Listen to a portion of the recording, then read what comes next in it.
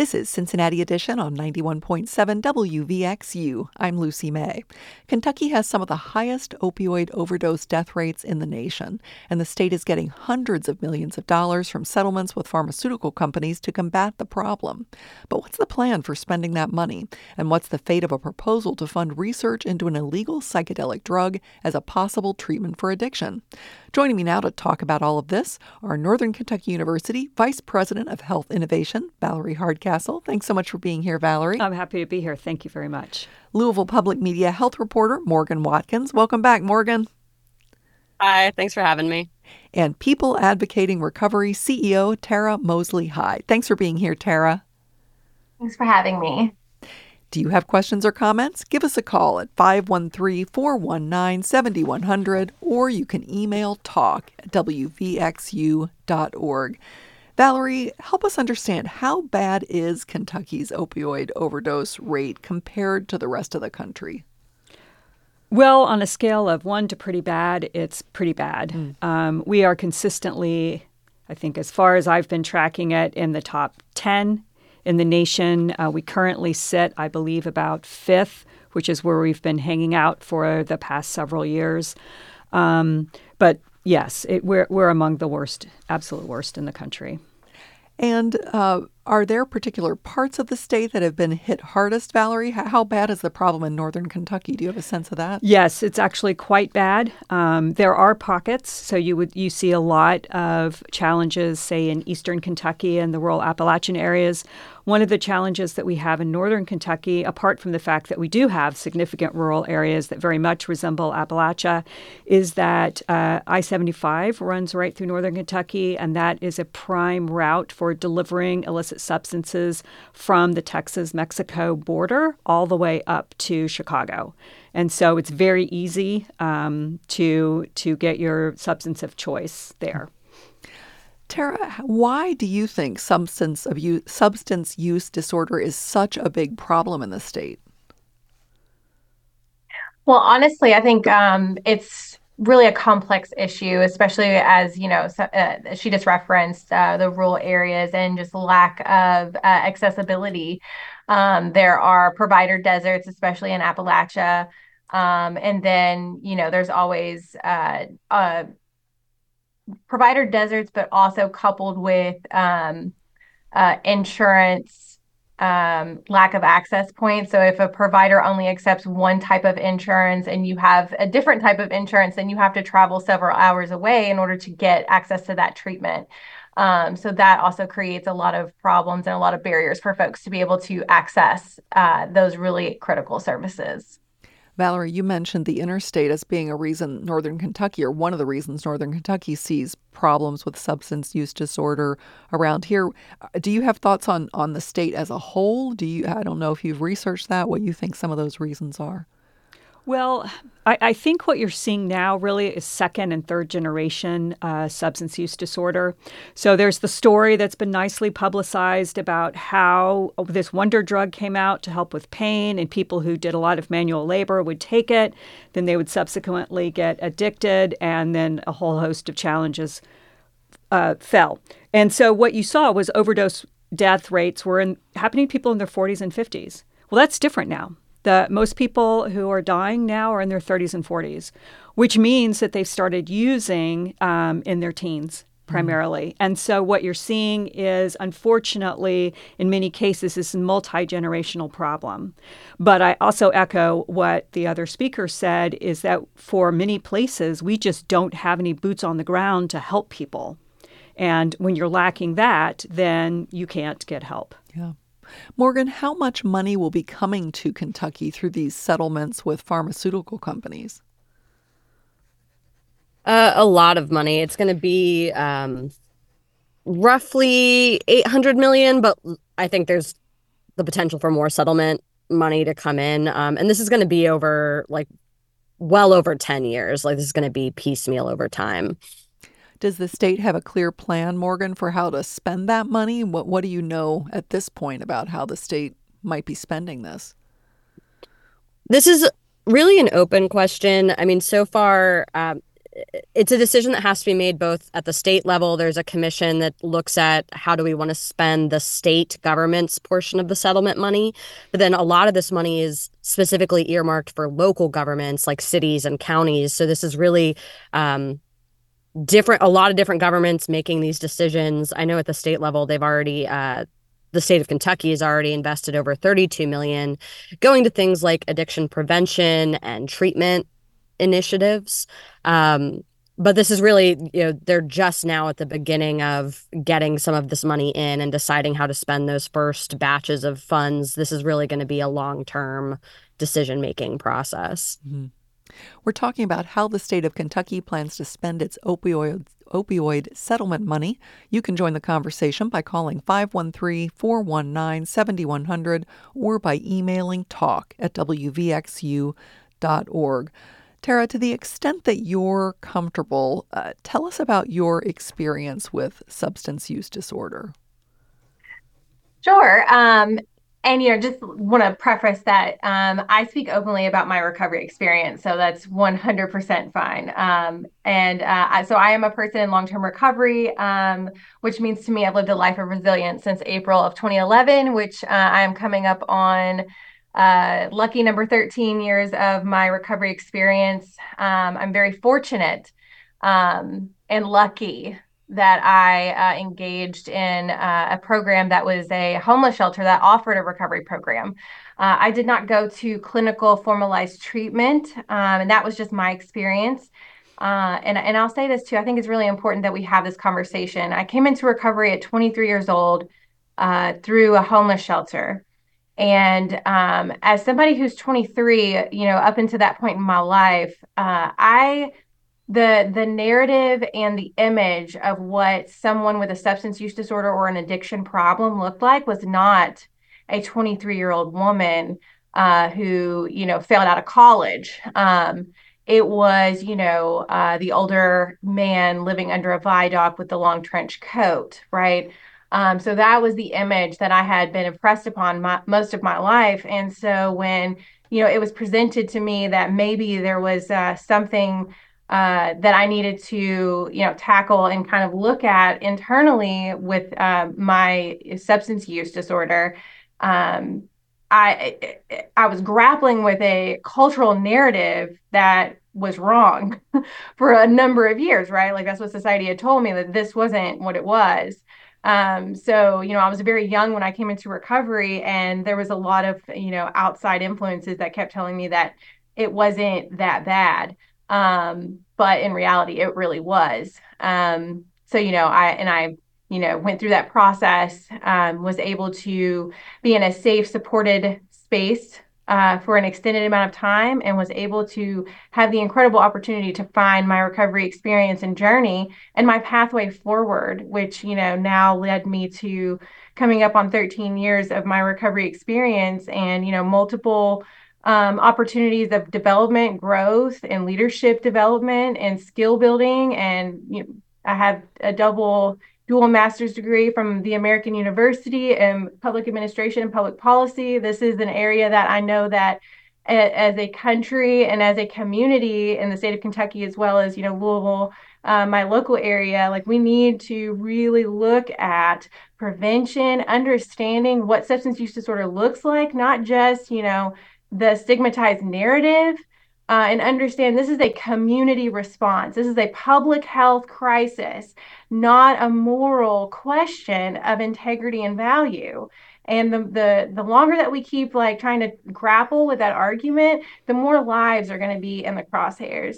And so, we need to really like come to terms with this is a public health crisis that's going to take a response from all areas working together to collaborate to help move us into a space where we can help people and save lives. Well, congratulations on that 13 years coming up. That really is an impressive story of resilience. Tara, what do you think made the biggest difference for you?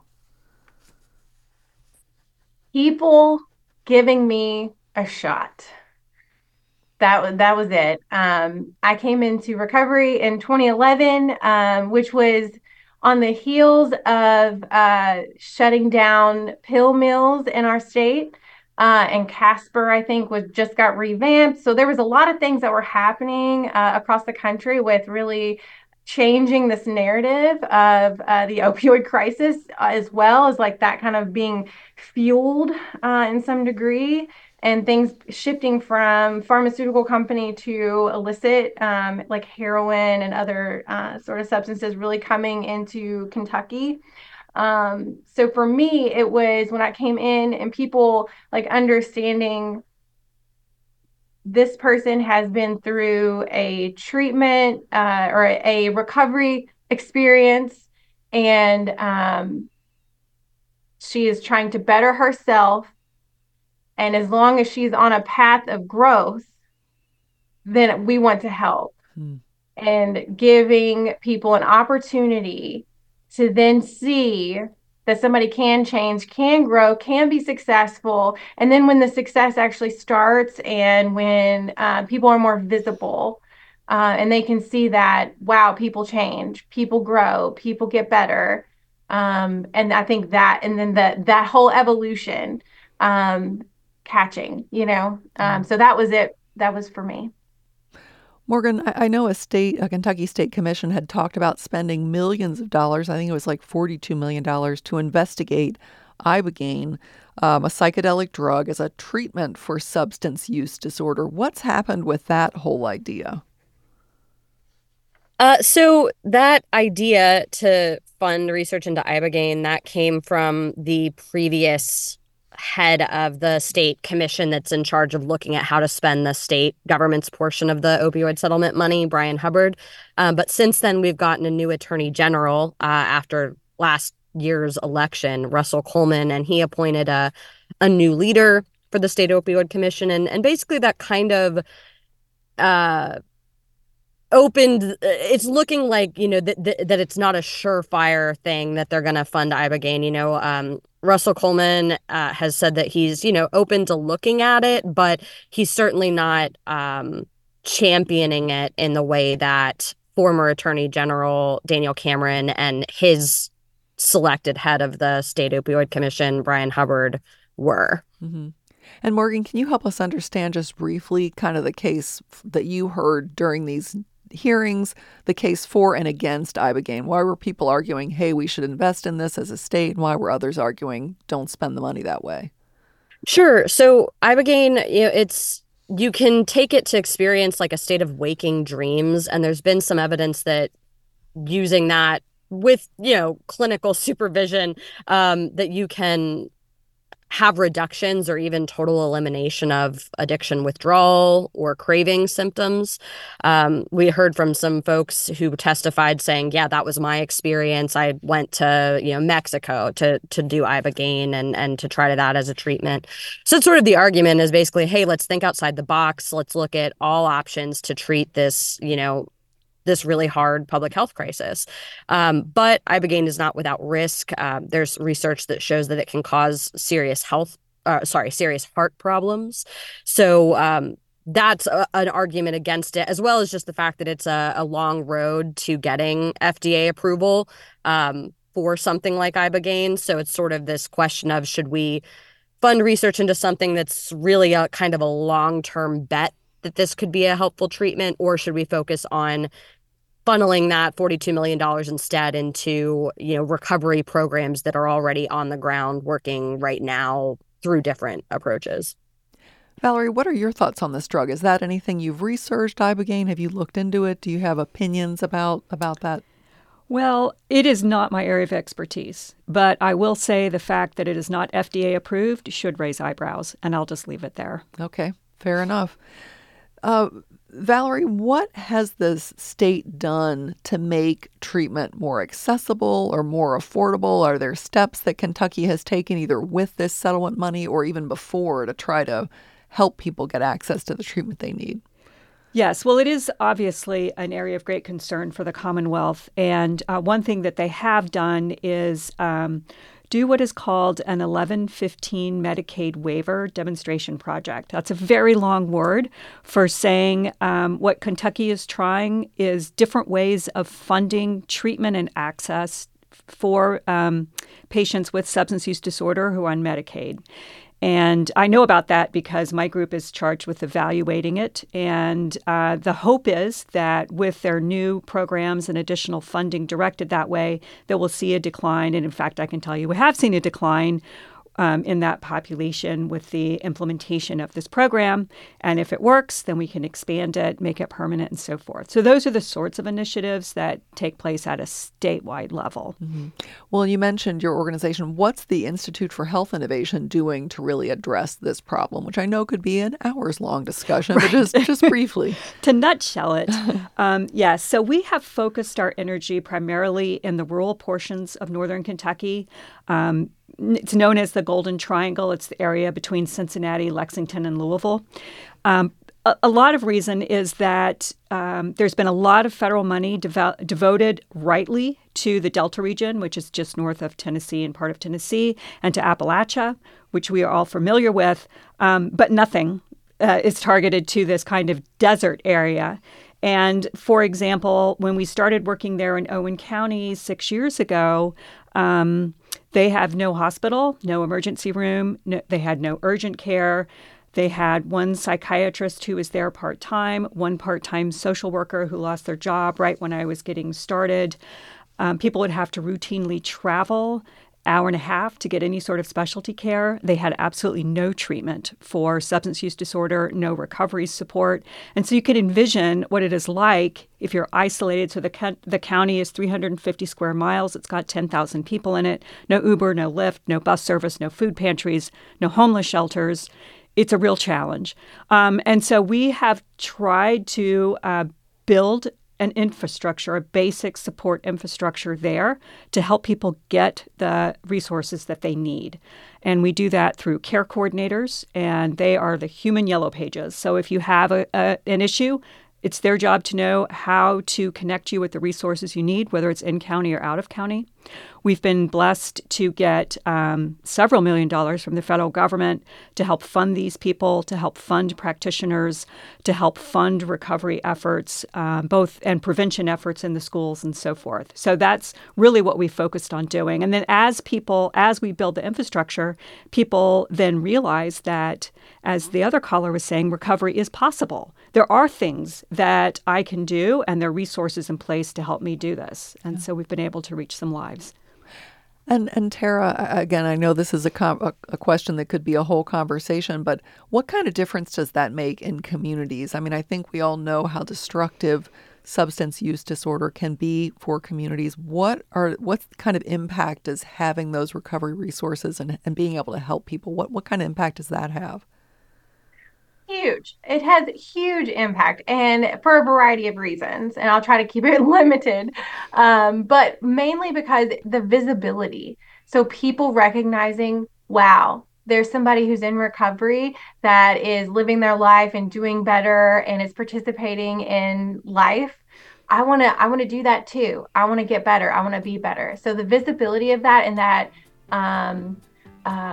having the ability to see perspective, that their life could get better and can get better, huge. Access to resources and getting them connected immediately instead of having them to wait, weeks at a time. There was one point a few years ago where, you would get put on a waiting list for weeks before you could get into treatment, due to prior authorization and lots of other, challenges, because, beds were limited. Which I'm sure is a much longer conversation. Right. But I apologize, Tara. I'll have to stop you there. I've been talking with Northern Kentucky University Vice President of Health Innovation, Valerie Hardcastle, Louisville Public Media health reporter, Morgan Watkins, and People Advocating Recovery CEO, Tara Mosley Hyde. Thanks so much for your time. I'm Lucy May. This is Cincinnati Edition.